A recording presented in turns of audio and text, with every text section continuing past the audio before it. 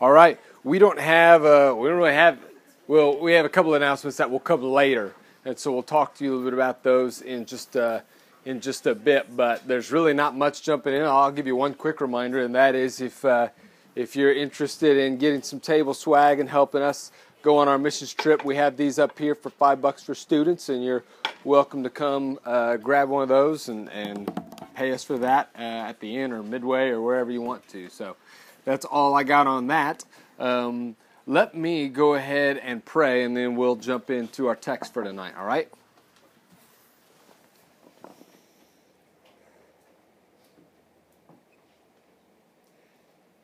Dear Father, after perhaps for many a busy day, with a lot going on our minds, I would ask right now that you would quiet us and allow us to focus in on your word.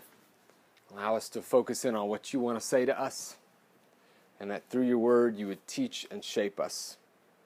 Let your Spirit be at work in us, helping these words to come alive and drawing us to yourself through this. I ask you that in the name of Jesus. Amen. All right. We are in 2 Corinthians 8 tonight, midway into 2 Corinthians, and we will make our way into chapter 9 tonight as well. So last week, just to catch you up to speed, we saw Paul calling the Corinthian church to complete a task that had been left unfinished, a task that had started a while ago. That task was raising a collection, an offering, to give aid to the church in Jerusalem. And as we said last week, we don't know the specific circumstances. We do know that around this time that a famine had hit, and it seemed like the Jerusalem church kind of suffered from that. And so we're not sure, but we think that may be what's going on. And this is something that has been on Paul's kind of mind and heart for a while. In fact, if you go back into 1 Corinthians 16, Paul talks to the Corinthians about this offering as though they already knew about it. He says, like I said to you before, basically, or in regards to the collection. And so this is something that he's been planning with them since before 1 Corinthians even. So it had been something on their mind, and they had at first had a lot of passion for that and excitement for that. Readiness is the term that Paul uses a lot. But then that temporary falling out that Paul had with this church, over some members in the church questioning his authority, questioning his authenticity, whether or not we really ought to be following this Paul guy, led to this fallout, and that basically put that offering on hold.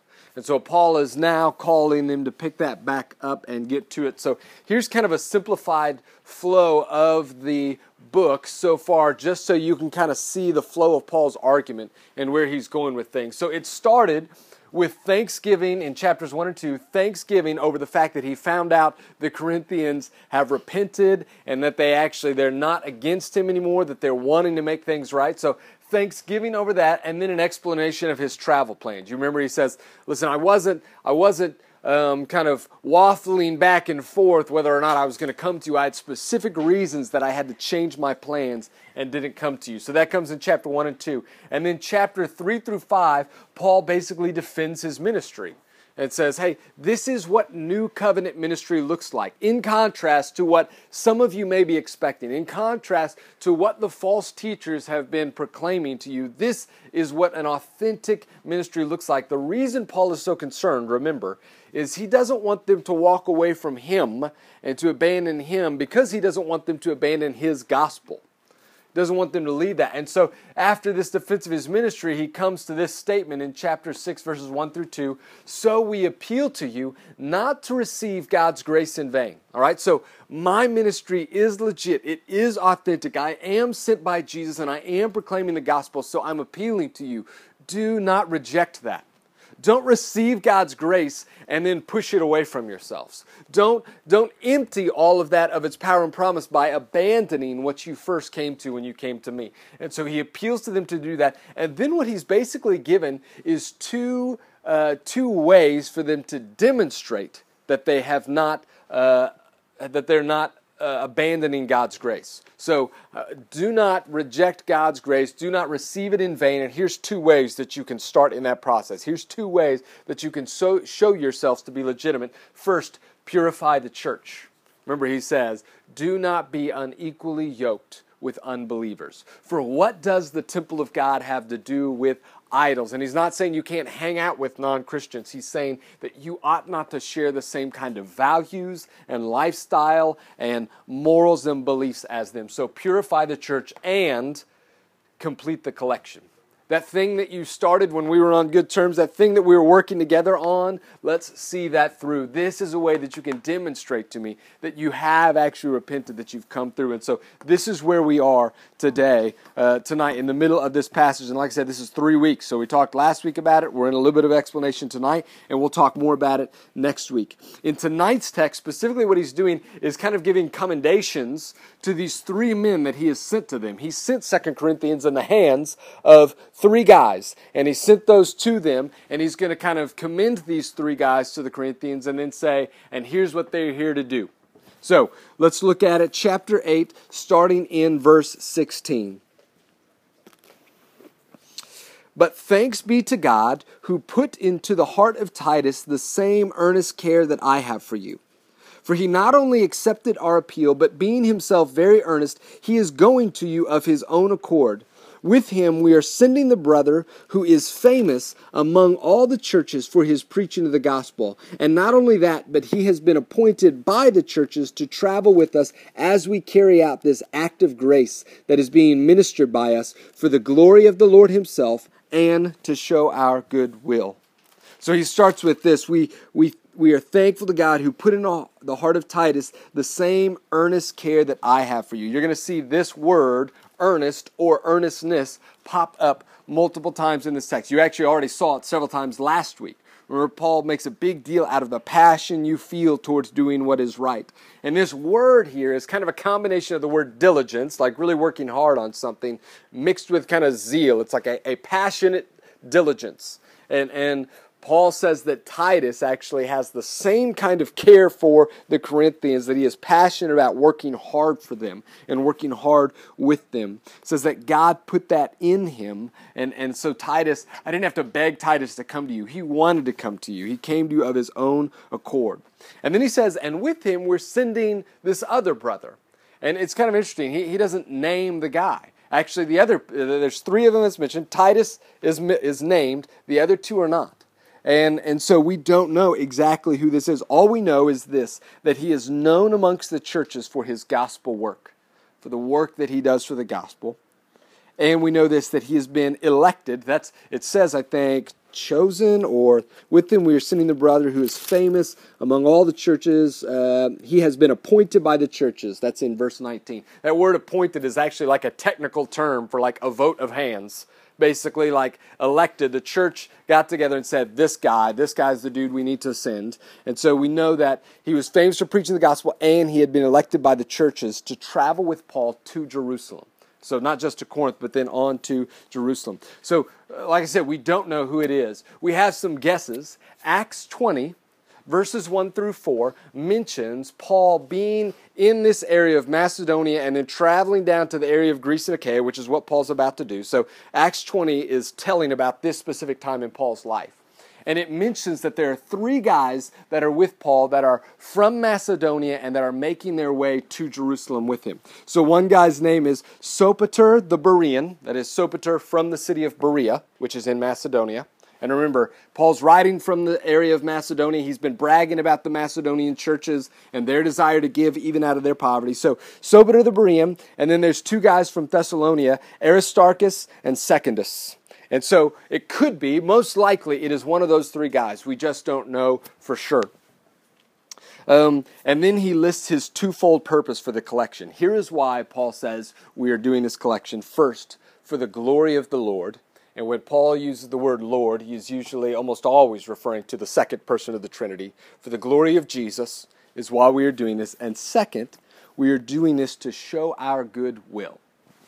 To show our good will. And I think a little bit of background is just kind of necessary on that. So the first major controversy to take place in church history happens around 49 BC, or 49 AD. AD 49, I guess is how we'd say it. Which would be about 15 years before Paul is writing this letter here. 15, 16 years. And the first major controversy in the church is, can Gentiles be in? Are they allowed in this? Because for all of biblical history, the only people who were part of God's people were the Jewish people. And so that's all they knew. Israel was God's people. And when God sent his son, he sent him as a Jewish man. And all of Jesus' first disciples were Jews. And so that's all they knew. And of course, it was possible for a Gentile to convert in that they could be circumcised and begin to obey all the Jewish dietary laws, basically become Jewish to be in. And so the question was, can Gentiles not be Jewish, stay Gentile, not practice all these Jewish things, and still be a part of the church? And there are a lot of people who said, no, it doesn't make sense. Why would we change what's been true for so many years? And then there was a number of people who said, yes, of course. Paul was at the forefront of that, pushing for the Gentiles to be in without having to change. In fact, Paul, anyone who says that in order for you to be a part of the church, you need to be circumcised, you need to start taking on the Jewish way of life, those were fighting words to Paul. And Paul gets angry about those things, and you can see it in his books, and you can see it in his preaching in Acts. He gets really big on that. And so he's not anti-Jew. He himself is Jewish, and so he loves that. But sometimes I believe his words could be perceived as that he was trying to undermine Judaism, which he wasn't. He believed Christianity was kind of built on the foundation that Judaism had laid, that it was the fulfillment of it. But that he was anti-Judaism, and that would maybe even mean that he was anti the Jerusalem church. And so Paul takes pains, and you can see this in Acts, and you can see this in a number of his letters. He talks about this offering that he wants to give to the Jerusalem church to go help them out. I think it's his way of wanting to show that he is not against that church, that he considers them brothers. And how I think Paul has in mind, how beautiful is this, that these Gentiles who are now included in the church can show themselves to be brothers and sisters by caring for their Jewish brothers and sisters. And so Paul really does want to do this for the glory of Jesus and to show his goodwill. Read verses 20 through 21. It says this, we take this course. So what he said is, this unknown brother has been selected by the church to travel with us to Jerusalem. And now he's about to explain why. We take this course so that no one should blame us about this generous gift that is being administered by us. For we aim at what is honorable, not only in the Lord's sight, but also in the sight of man. Paul is painfully aware that traveling around to all these churches and taking up collections could cause a little bit of suspicion. To go to all these people and say, hey, give me your money, I'm going to take it somewhere, could look a little bit odd. Especially, remember, we said that the Corinthians and a number of people in the first century world were fascinated by this group of people known as the sophists. These really articulate speakers who were known for being able to just kind of weave together these amazing words, but they were also kind of known for gathering a group around them and then after some time kind of milking those people for all they're worth and trying to get a lot of money out. They're kind of like the televangelists of the first century, okay?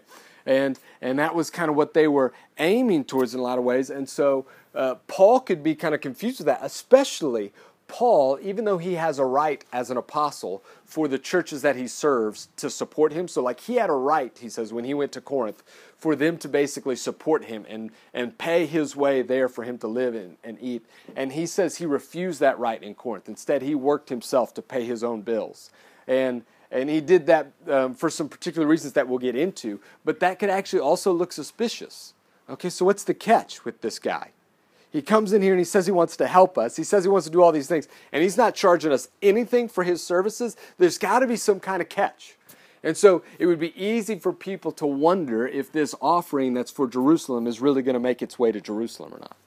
And for that reason, Paul has this kind of this method in which whatever church he goes to, Thessalonica or the churches in Macedonia decide they're going to give to Jerusalem. He says, great, I'm so glad you're giving. Now, select one person from your church who's going to travel with me. And so they can attest to the fact that it makes it there. And he's going to expect the same thing from the churches in Achaia, where Corinth is. That we want you to set somebody, he actually said this in 1 Corinthians 16, select someone who's going to go with me. because Paul wants everything to be above board, wants everything to be above reproach. This is his practice. And he says this because we want to be honorable in the Lord's sight and in the sight of man. That's kind of interesting. Not just do we want to be honorable and above reproach so that Jesus, who sees our hearts, knows that we're doing what's right, but we want men to think that too. We want human beings to see that as well. We're going to get into that in just a bit. Verse 22. And with them we are sending our brother whom we have often tested and found earnest in many matters, but who is now more earnest than ever because of his great confidence in you. As for Titus, he is my partner and fellow worker for your benefit. And as for our brothers, they are messengers of the churches, the glory of Christ. So give proof before the churches of your love and of our boasting about you to these men. So now he introduces this third brother, who again, he does not mention his name. And then he says, verse 23, as for Titus, he's my partner and fellow worker. As for our brothers, this is actually a really weird sentence in the Greek. It has no verbs in it in the Greek. So, more literally, it reads something like this. Whether about Titus, my partner and fellow worker.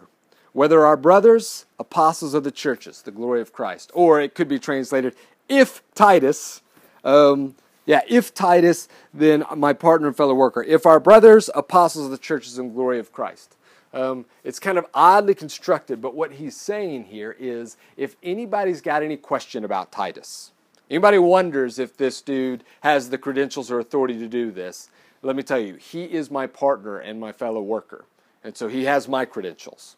Because if anybody's got any doubts about these brothers, let me tell you, they are selected by the churches and they are there on their behalf and they are the glory of Christ. They are bringing glory to Christ in these things. So basically, do not question them. Do not fail to submit to what they're asking you to do in this. And then he says this, that I want you to go on and prove me right. He said, I've been talking about your love. I've been talking about what you're going to do. So prove your love to these guys by the way you bring this offering before them in this time.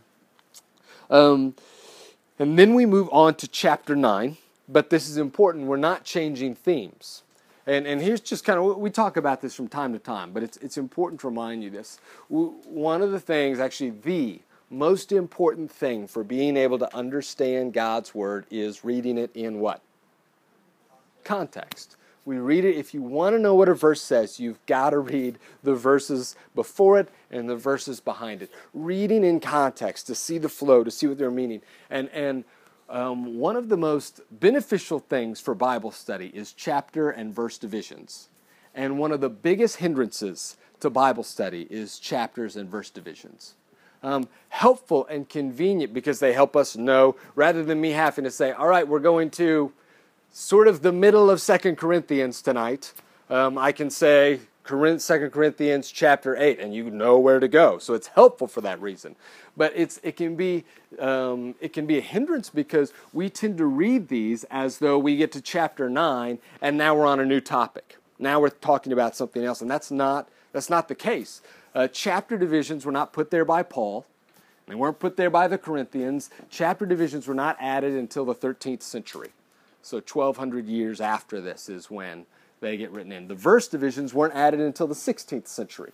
And so it makes a difference. We just did a podcast. Sunnybrook's got a little side podcast called Consider This that just tackles different issues of theology and life and faith. And so we just did this 3-part thing on the role of women in the church, and specifically tackling 1 Timothy 2. There's this kind of crazy line in there that says, I do not allow a woman to teach or have authority over a man. She must remain silent.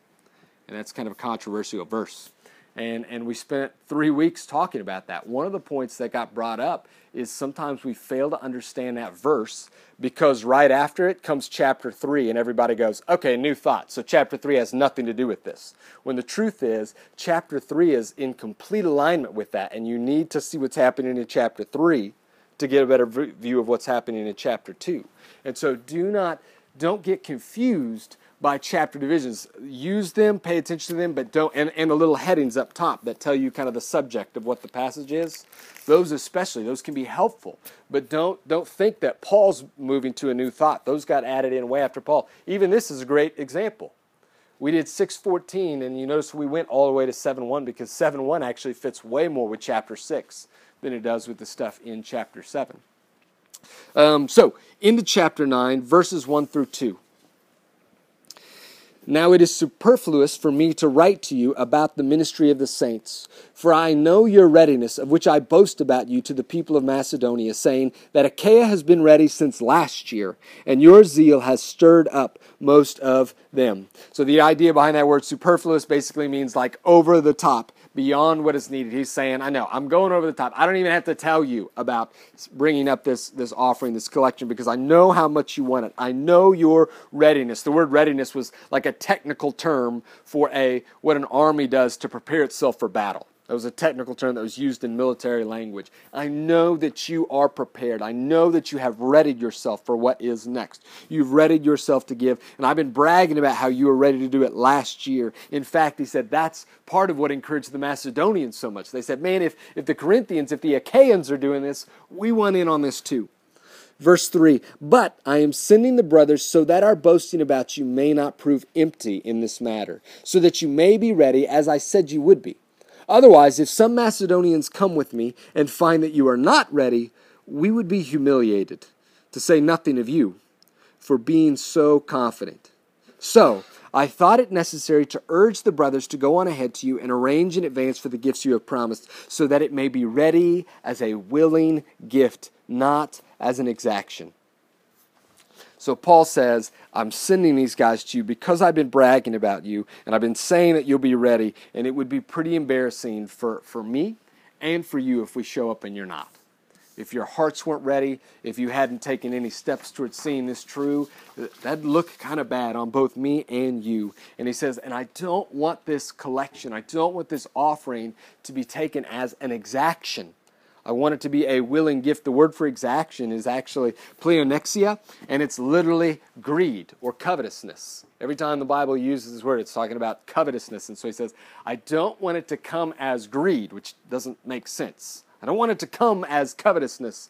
Doesn't make sense. What he means, though, is I don't want this offering to be something that is pried out of your fingers because you're greedy about it.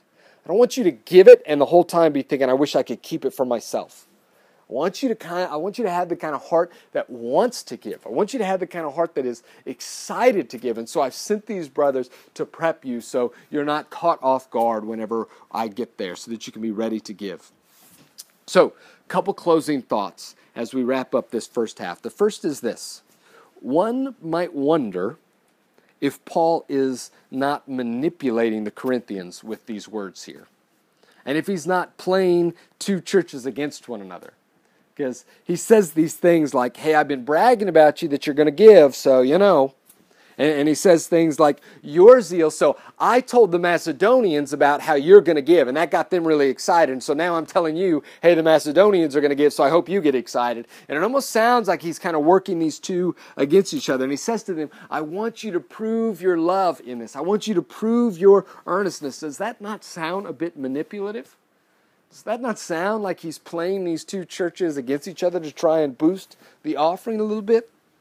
I would suggest two answers. First, I don't think when Paul is saying, I've been bragging about you, I don't think when he's saying, I know your readiness, I don't think that he's blowing smoke. I don't think he's just kind of trying to butter them up. I think Paul really knows and believes that this is true of them. Even if they might need a little bit of encouragement, even if they might need a reminding of it, I think Paul is going to know, I know who you really are. I know I know that if anyone is in Christ, he or she is a new creation, and the old has gone and the new has come. I know what your real identity is, and I know that you are ready to do this. The Holy Spirit at work in you. So he's not flattering them. He's not buttering them up. He's saying what he believes to be really true and reminding them of that. Second, and this is really important to catch, we hear these words when Paul says, hey, the Macedonians gave, so you probably ought to match it too. He says in the previous text that we read, I want to prove your earnestness by matching it against theirs. That sounds crazy, comparing, let's see how much you can give compared to them. That's not exactly, again, we talked about the total's not what he's after, but let's see if you have the same kind of generosity as them. And that sounds crazy to us. But I believe part of the issue is that we hear these words through very Western, postmodern ears. Let me explain that. It is difficult to overestimate how much we are affected by this new Western, postmodern idea that a person's faith is an issue of personal, private beliefs. That is, my beliefs are my business. It's something that I believe privately and I don't take into the public sphere, and I live those beliefs out how I choose. So, I mean, if being a Christian means that I go to church, that's awesome, but maybe the whole church thing isn't for me, so I kind of do it this way. If being a Christian means I try to obey this all the way, that's great, but that's not really how it kind of works best for me. That's not how I feel most connected and spiritual. I kind of take and choose maybe some of the love passages and try to follow those, and that is a very postmodern way of thinking, even maybe you could say modern and individualistic view of religion. And you may go, well, that's not me, but I'm telling you, probably nobody in here goes to a church that opens up the hymn book every week and sings along with an organ. Like you go to a church where you select the music that fits you best. So you have that ability to build your faith a little bit around you and your taste and preferences. And I'm not even saying that's bad. Don't hear me. There's something that's all right and okay about that, but there's something that can be very unhealthy. For forever, people didn't choose their church based on whether the preacher, like, they kind of got his sense of humor, or whether they liked the music or anything like that. You went to church because it was the church, and so you just went there. You didn't build any of your faith around you.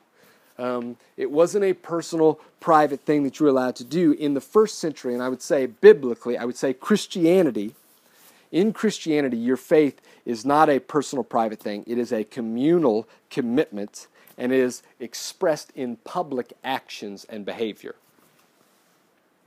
That it is something that I do along with a body, not privately and individually, and it is something that gets lived out. This idea that I can believe in Jesus. Yeah, I believe in God. And yeah, me and God are good. I believe in Him. I totally trust Him. Without actually trying to live out what God has called you to, that's a new idea. And it's a false idea. It does not fit. Christianity is one that we practice together, and we practice. We don't just say we believe things, we live those things out, which means as I am practicing my faith, this idea of none of your business has no play in my faith. So Drew, are you giving to the church? It's none of your business. Hey, what I do with my money is none of your business. Now, that's not actually true, biblically speaking. Hey, Drew, are you staying pure and holy in your relationship with your girlfriend? Hey, what I do in my own time is none of your business. That's not true biblically. It is your business if you are the church. And the church is called to discipline me, and the church is called to hold me to purity and to holy standards. And so Paul has no problem saying, hey, we're in this together, and you know the Macedonians are giving. I want you to do it too. He's not playing them off each other. He's just saying, this is how we do this stuff together. So here's the second thing, just to kind of note from this, and it's related. We make a big deal about how we should not care what people think. And so does Paul, actually. In a number of places, Paul talks about how I don't care what people think of me. I don't care how you judge me. I only care what Jesus thinks. And yet here, he seems to really care what people think of him. He takes all these steps to do what is honorable, not just in the sight of Jesus, but in the sight of men. And he wants to show his goodwill to the church in Jerusalem, to demonstrate this stuff. He takes pains because he cares what people think of him. And he cares what people think of the Corinthians. And he says to the Corinthians, you ought to care what people think of you. Prove your love. Don't be embarrassed when people show up because you weren't ready. You should care what people think of you. So which is it? And if you're already guessing that the answer is both, how do you know when? How do you know when you're supposed to care and when you're not supposed to care? How do you know in which situation around what people?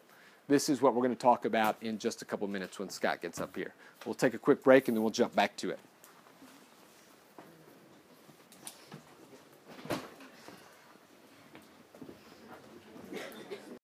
All right. So I want to start with a question. I want to start with really two categories, and I want you to pick which one you think you're in. So one category is I care what people think. The other category is I don't care what people think. Okay, so I want you to raise your hand if you lean towards one or the other. Raise your hand if you lean towards the I care what people think category. Okay, maybe more than half. And then raise your hand if you are in the I don't care what people think category. Okay, maybe a little less than half. And then there's always the third category of people that don't like to raise their hand. Yes? I'm usually that guy. I hate it when almost every Sunday Jim's like, raise your hand if you, and then 2 seconds later, raise your hand if you, and I'm just like, I'm done. Listen, I feel so violated as an audience. Anyway, no. So I'm not a big fan of raise my hand, but if some people are like, I kind of, maybe I lean towards both, or I identify with both, or I don't know. And then there's others of us that go, oh, I know which one I am. I'm definitely this one or that one. I fall in the I care what people think category. So I want to tell you about my failures. So here's how this kind of impacts me. I don't even know where it comes from, because my wife and I are different. She doesn't care what people think, and she doesn't really care what I think a lot of times too. And she won't be listening to this, so it doesn't matter. But I think I get it from my mom. I see it in my mom probably the most, more so than my dad. And it really, and sometimes it can have this overall, and those of you who really land in this category know what I'm talking about. Sometimes an angst or like an on-edgeness about how I interact with people, because sometimes I'm trying to read. I'm trying to read people to know how I'm supposed to act based on how they might be reacting, and I'm reading all kinds of things, right? Misinterpreting all things all the time, according to my wife, all the time. But that's true. I mean, and maybe sometimes I'm interpreting rightly, and so sometimes it can be a benefit to read people and go, oh, this is not a moment to gloss over something, or this is not a moment to joke about something, because I can tell something's going on. And whereas maybe others would just blow right past it, just completely miss it. So sometimes it can be a benefit. It really can be to really try to discern and figure out what's going on. Other times it's like I'm just trying way too hard, and I just need to be myself, right? So that's how it sometimes comes out. Sometimes it causes uncertainty and anxiety, honestly, when you care too much what people think.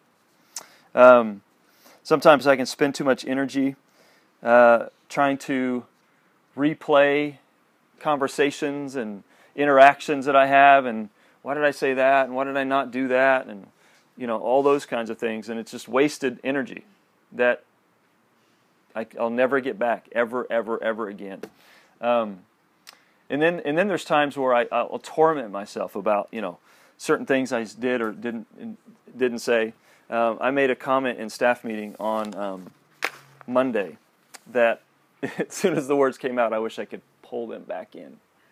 And so we were. I'm not even going to tell you what we were talking about. I don't even want to admit it to you all. But it wasn't. It was mentioned and said in a way that sounded like I basically dismissed something that people struggle with as if it's no big deal, right? And I know there's several people in this room in our staff meeting that struggle with that very thing that I just dismissed as a joke. And you go, man, I wish I could have that back. And on the way to lunch, I was in the car with Alec and Drew, and I said, so how many of you felt bad about what I said? Felt bad for me for what I said, And Drew's like, yep, I felt bad. I felt bad for you. And it's true. So those kinds of moments you can have and then think about and dwell on and torment yourself about and beat myself up over. In college, my wife and I were reading. Actually, we were in a small group with Jim Johnson, his wife, and then 2 other young couples. We read a book called. It was by John Ortberg, very impactful. The Life You've Always Wanted. Anybody read this? The Life You've Always Wanted by John Ortberg. Okay, it's kind of like spiritual disciplines for dummies. It's kind of how I see it now. But it was really, at the time, it was very eye-opening because he spoke on a real down-to-earth level, and I needed that.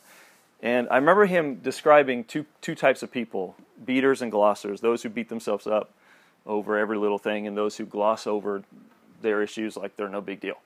And my wife and I quickly knew who we were, right? We found ourselves, and that has been a part of our conversation that we've had ever since. Like, oh, see, you're a beater. There you go again. Or, yep, you're just glossing it over. And so those kinds of things really, like, affect me. And then, but, you know, here's the truth. Those of you who fall in this category, after 41 years of life, I'm really beginning to, and actually I have for a little while, learning how to, like, turn that voice down. Like, ridiculous. It's dumb. Don't listen to that voice. It doesn't matter. The very first Thursday night back this semester, okay, it'd probably been like 6 or 8 weeks since I had preached. And I was completely out of sync. And so I'm sitting right there. I'm getting ready to come up, and Alex is doing his thing. He's making announcements. And I, as soon as I get up, he's done. He's walking off, and I have the stage, and I'm walking over. And I see this thing that I'm wearing. It was all balled up here on the table. You probably remember this. It was all balled up here on the table. And I forgot at that moment, same moment, as I'm walking up, in a matter of seconds, I'm going, I've got to untangle that thing, get on my shirt. I forgot to write everything on the board I was supposed to write. And then I open my Bible, my notes fall over out on the floor. In a matter of seconds, I'm going, holy crap. I don't know what to do, so I'm scrambling. You guys remember I gave you something to talk about just to take the tension off of me so I could untangle this and write something on the board and get going? So that moment, right, probably if that moment would have happened 6-7 years ago, I might have quit on the way home. I might have called Drew and be like, Drew, I don't know what I'm doing in ministry. I don't even know if I love Jesus. I think I should just quit. Tell my wife that I'm not coming home. I'm going to a hotel. I'm going to check myself in. I mean, I would have went into a spiral of death. But God, in His grace, has allowed me to go, okay, yeah, that was pretty dumb. You should have thought through that. You should have been a little more organized. You should have, thought through the things you needed to do.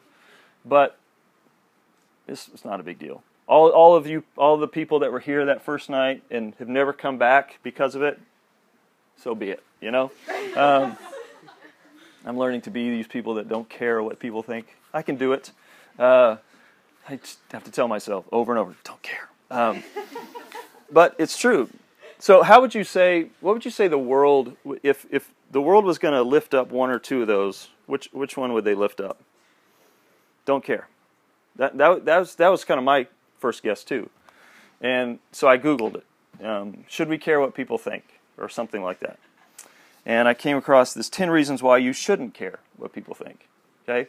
So I'm going to read some of them. One of them is this, or here's 10 of them. I don't know if I'll read all 10. Here's 10. It's not their life, so it's none of their business. Okay? That's the first one. It's not their life. What are you laughing about over here? You sure? Okay. I'm gonna worry about that later. I'm just saying. I'm gonna have nightmares. I'm not gonna go to sleep. No. There's just something wrong with my. No. Anyway, here's the second one. They don't know what's best for you. Okay, and it's another one. What's right for someone else may be completely wrong for you. Here's another one. It'll keep you from your dreams. That's my favorite. Caring what people think will keep you from your dreams. Because Disney says to follow your heart. Says, this one actually, I believe, because you're stuck with the end results no matter what. That's actually true. Right or wrong, if someone influenced you to do something, you got to live with the decisions. That one I agree with. People's thoughts change on a regular basis. Life is simply too short to care what people think. You reap where you sow. Now they're quoting the Bible, so I have to believe that one. Others don't care as much as you think. In other words, you care what people think, and you're changing what you want because you think they care about you, and they really don't care about you. The hard truth is that it's impossible to please people. So kind of they're operating from this position that when you care what people think, it's because you're trying to please somebody. You're trying to win favor from them. And I think that's probably true. I think the world would say that what you really should do is think for yourself. Like, that's what you should do. Don't care what other people think. You should learn to think for yourself.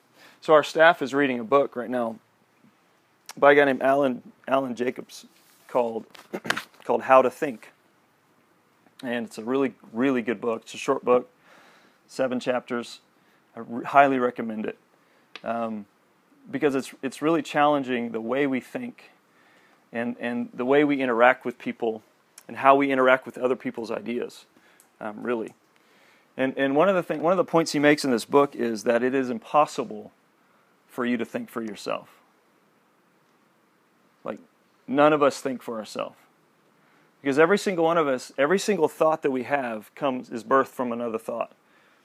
That's birthed from another thought. That's influenced by the people around you, the culture around you, a set of beliefs around you, a worldview around you, a set of a framework of living around you. So it's really like impossible to think for yourself. Nobody has an original thought that just comes from nowhere.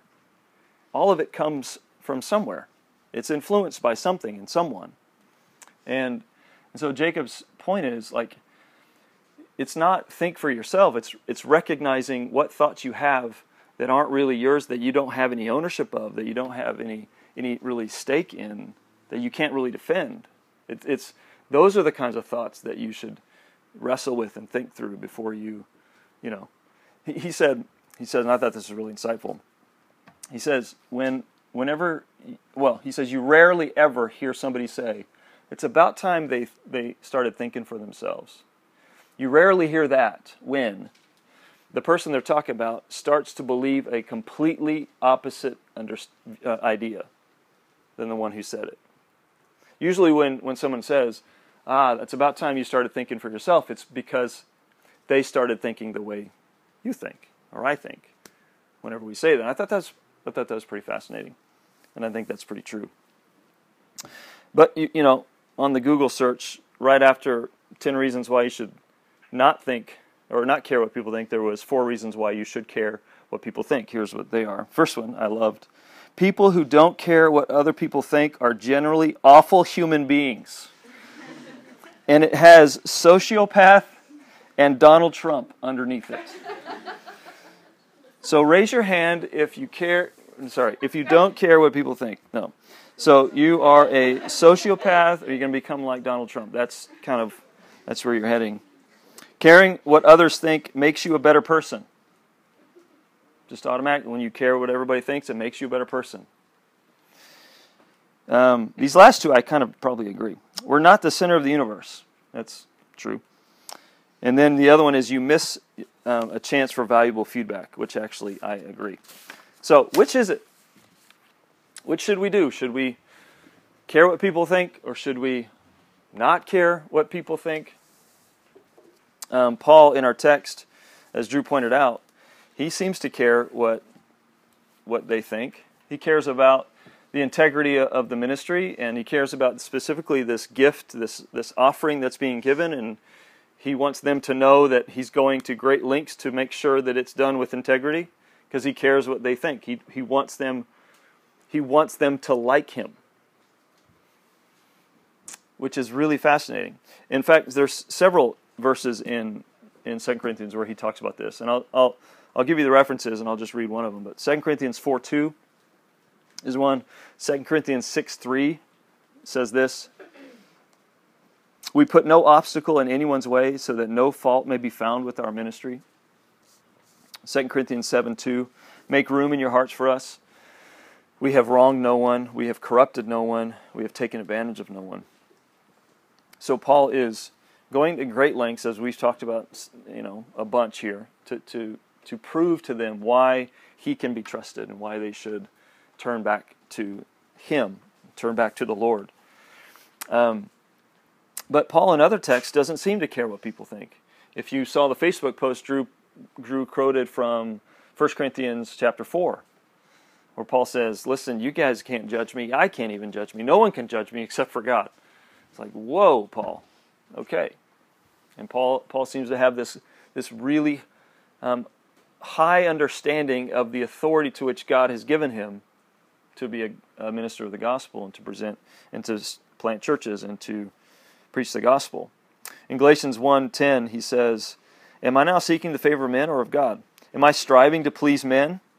And if I were still trying to please men, I would not be a bondservant of Christ." If you know Galatians at all, Paul just goes off. Paul does his normal kind of introductions. Hey, greetings to you. And then he launches right in. Like, what is your you foolish Galatians? That's like almost one of the first things he says to them. And so you have Galatians and 2 Corinthians is these two letters where Paul is, in one hand, he gives a rip what they think, and he rips into them. In fact, he throws Peter under the bus. Peter was a pillar in this church at the time, and Peter's influence was huge, and Paul goes after him. And so if you don't know why, you need to go read Galatians.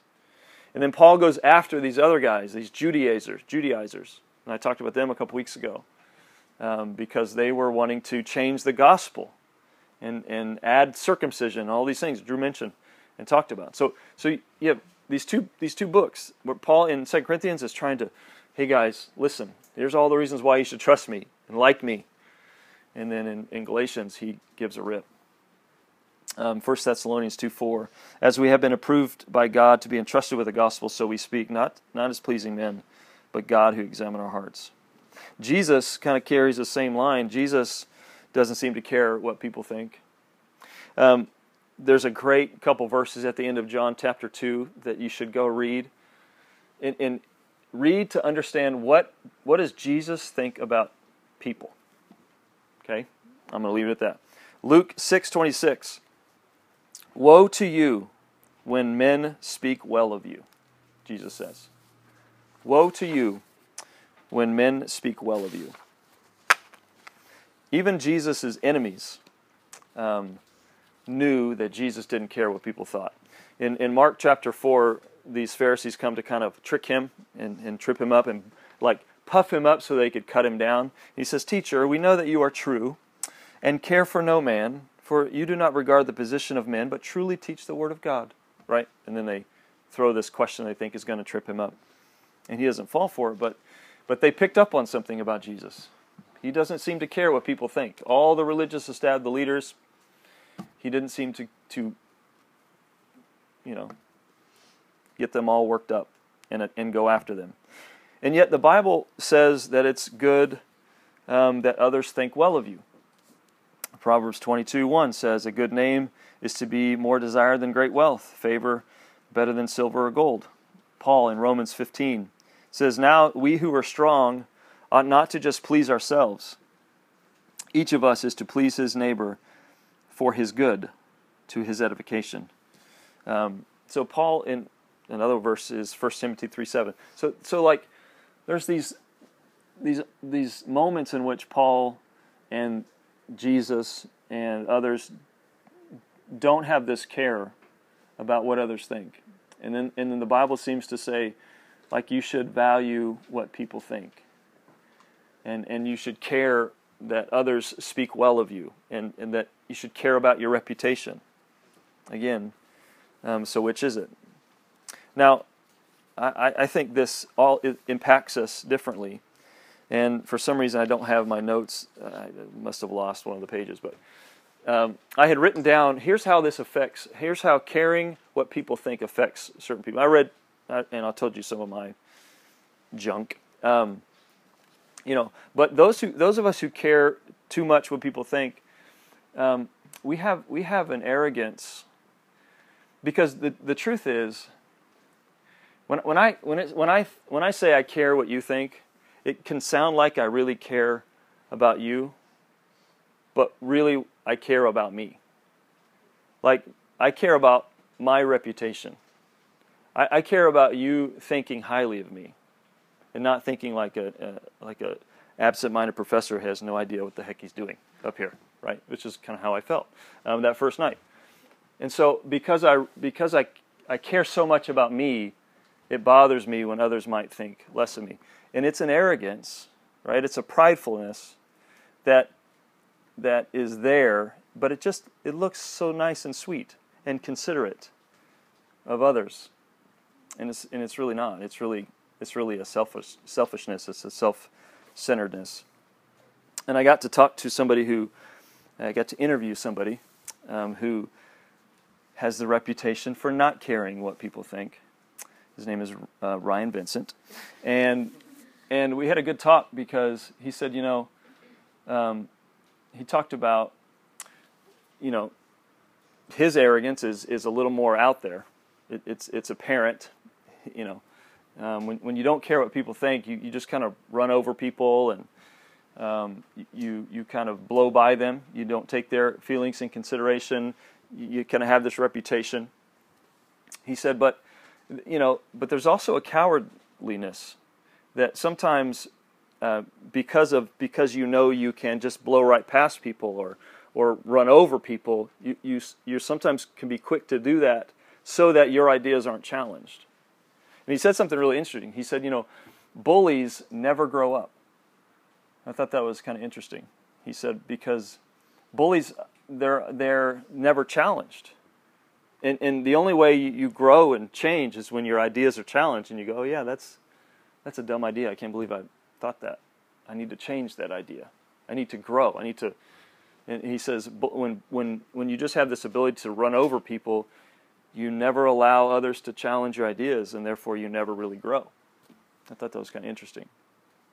And so he said it's cowardly to act that way. So, those of us who care too much and those of us who don't care at all, we have the same issues. They just look different. So, Paul, again, like Drew said, it's probably not surprising that the answer is both you should care and you shouldn't care, but how? And what is the way in which we do this? This answer probably wouldn't surprise you either. Because for Paul, the answer was he cared and he didn't care whenever the gospel was enhanced, whenever Jesus was proclaimed or preached or glorified, or whenever people were drawn to him. I mean, that's what it was for him. Paul was able to keep the gospel the main thing for him. The gospel is the main thing. So the reason that it makes sense and it explains why Paul cares what the Corinthians think is because, like we've said before, he doesn't want his witness for the gospel to be tarnished. He wants the gospel to be proclaimed. He wants it to take root in them. He wants it to transform their life. And so he knows that if they think less of him, they'll think less of the gospel. But it also explains why Paul doesn't care when he goes against people who are wrong, who are trying to change the gospel, who are undermining his authority. Because in 2 Corinthians, he'll actually go after some people. He'll threaten to come and essentially like spank people. He kind of takes on this fatherly figure and like, I'll come with a rod kind of a thing. And it's because he knows that he's going up against people who are coming from this perspective that is undermining the gospel and undermining the ministry that God had established through him. It also explains, and this is kind of an interesting verse, in Philippians 1:15 through 18, Paul says something pretty fascinating. He says, "Some indeed preach Christ from envy and rivalry."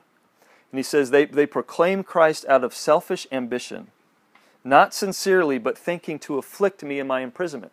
So there are a group of people, and I don't even know how this happens, how this works, but there's a group of people who are preaching the gospel, and they're doing it hoping that somehow it will afflict Paul, who's in prison. And Paul says, great, I don't care. I don't care how it affects me, as long as the gospel's preached. And yet to the people who are trying to change the gospel by adding circumcision and all these other rituals, Paul says, I hope they just chop it off. That's what he says in Galatians. And so it's just fascinating. Again, it just shows you what Paul cares more about. He keeps the main thing, which is the gospel. Now, I don't want to spend a whole lot of time on this, but I have to say it. To understand, why do we keep the gospel the main thing? Okay, so let me just say a couple quick, brief things on this. We keep the gospel the main thing because Jesus is the promised king from the beginning. He was promised from the beginning. He is the point of all of Scripture, and everything points to Him, His life, His death, His resurrection, His coming back again. And with Him, this kingdom that will be established, that will conquer all other kingdoms. Okay, not just like other nations, but like your kingdom and my kingdom.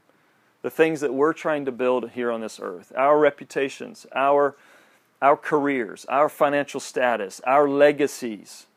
It's a big word among people once you get over 40. Is what kind of legacy are you leaving? Because it's really, really important that whenever I leave, people like love me for generations after generations. I'm pretty sure in about 5 generations or less, maybe 3 generations or less, no one's going to remember me, and I'm fine with that. So that's why we keep Jesus the main thing. Here's where it gets kind of tricky, I think. But first, let me read a couple verses of Paul, because this is just so telling of how he kept the main thing. So you can write these down. Philippians 1:21. For to me to live is Christ, and to die is gain. To live is Christ, and to die is gain. Galatians 2:20, big one. I have been crucified with Christ, and it is I who no longer live, but Christ who lives in me. In the life I now live in the flesh, I live by faith in the Son of God who loved me and gave Himself for me. Big verse. And this one's probably one of my favorite verses. And unlike Jim, I really mean it. Actually, I think this is one of Jim's favorite verses too. Acts 20:24. Have you read Acts 20:24, lady? It's an underliner. Here's what it says. But I do not account my life of any value, nor as precious to myself, if only I may finish my course in the ministry that I have received from the Lord Jesus, to testify to the gospel of the grace of God. That's how you know Paul's main thing was the gospel. And he had this ability to keep the main thing the main thing. And so this guy named Soren Kierkegaard, you ever heard of him? Soren Kierkegaard. Makes you sound really fancy when you say his name. He wrote a book called Purity of Heart is to Will One Thing. Purity of heart is to will one thing. And it's this idea that when you only want one thing, then it's really easy to see how everything else that gets in the way of that one thing. So this is why some of the most successful people in the world are successful. In fact, Warren Buffett has this quote where he talks about this. He says, the most successful people in the world say no to everything else that they're not about. So if Michael Jordan is about basketball and being the most famous and most popular and most whatever basketball player in the world, then it's along with some natural gifts and some abilities and those things. But that drive, that desire to be the best and to be known as the best, so drove him that it caused him to go like pretty insane. Like he had a nickname, or actually not a nickname, but a sign, a code name whenever he would travel. His name was Yahweh, and that is how he would want to be known. So that whatever. So you have this laser focus. You have this clarity about, or this focus on one thing. And Kierkegaard's idea is that, like, there's a lot of hindrances to really just wanting one thing. But Jesus says, "Blessed are the pure of heart, for they will see God." And I think the truth about Paul's life, and clearly about Jesus' life, is that they were focused on what God wanted them to do. And so the question is how? How do we keep the gospel the main thing? How do we keep what Christ wants for us, His life and His mission, the main thing? So I have three practical things that I want to mention, and then give you some time to kind of reflect on maybe what what a next step would be in one of these three things. Okay, here's the first one, and these aren't real canned answers. These are I think specifically for you. Well, actually, they work for anyone, but I think I thought of you when I thought of these. First one is integrating the truth of the gospel into your current life and season. So,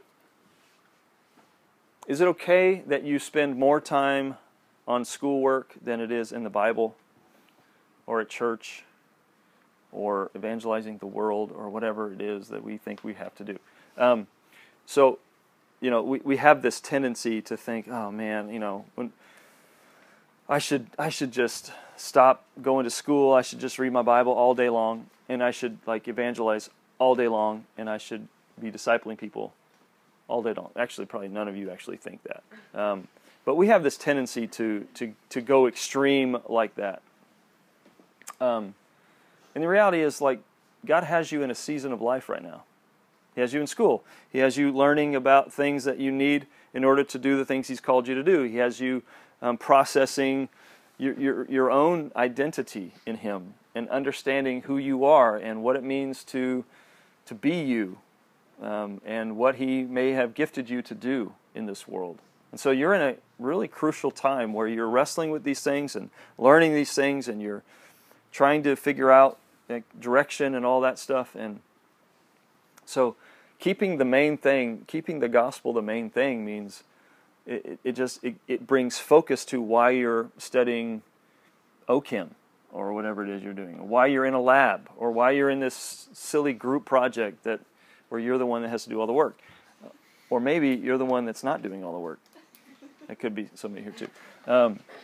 I just end up talking to those of you who end up doing all the work and you're complaining about it. That's usually who I talk to. The rest of you are actually pretty excited about it. But anyway, so why am I in this group? Why am I in this class? Why am I here? What am I doing? How does this all fit? And you don't have to have your whole life figured out in order to know that, okay, God, this is where you have me. And because of who you are, and because of what you've done, because of who I am in you, this is how you want me to handle this class. This is how you want me to study for this test. This is how you want me to think about the people that I'm sitting next to in class as I'm paying attention to my professor and going, okay, Lord, are these people the kind of people that you want me to share the gospel with, or interact with, or share my life with? Or you're saying, okay, God, you have me here. Help me to see how the truth of who you are flows into my everyday life. Okay, that's the first one, is to integrate that truth into your life. That's gospel-centered life. That's what we talk about here.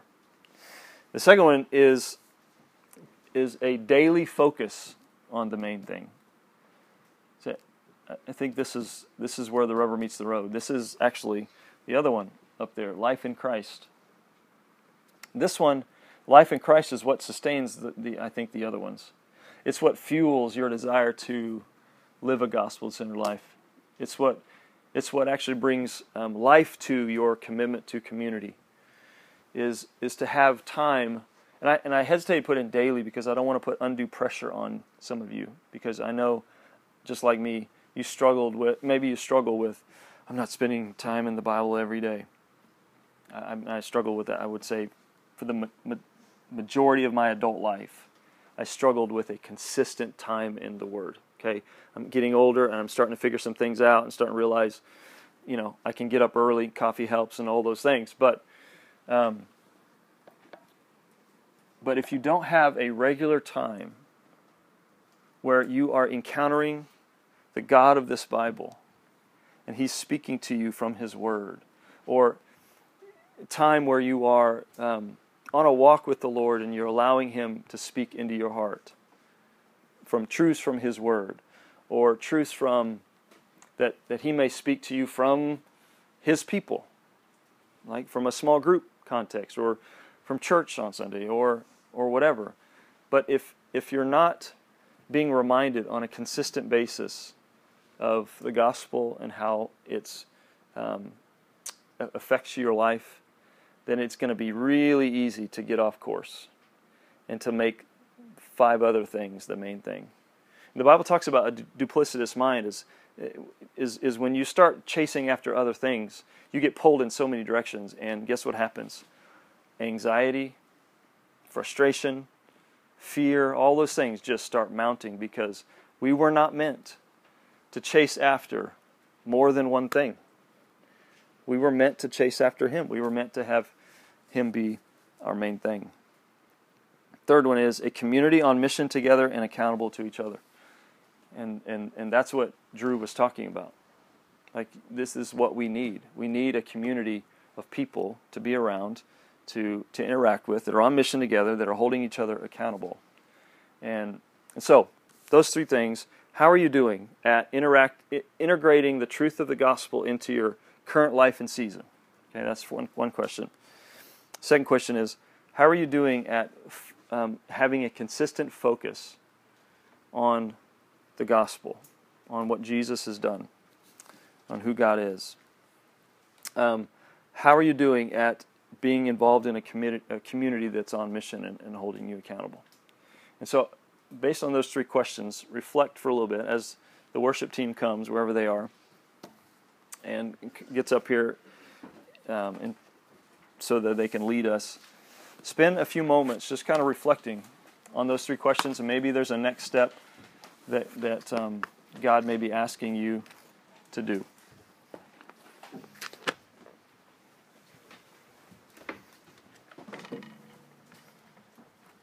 That's close.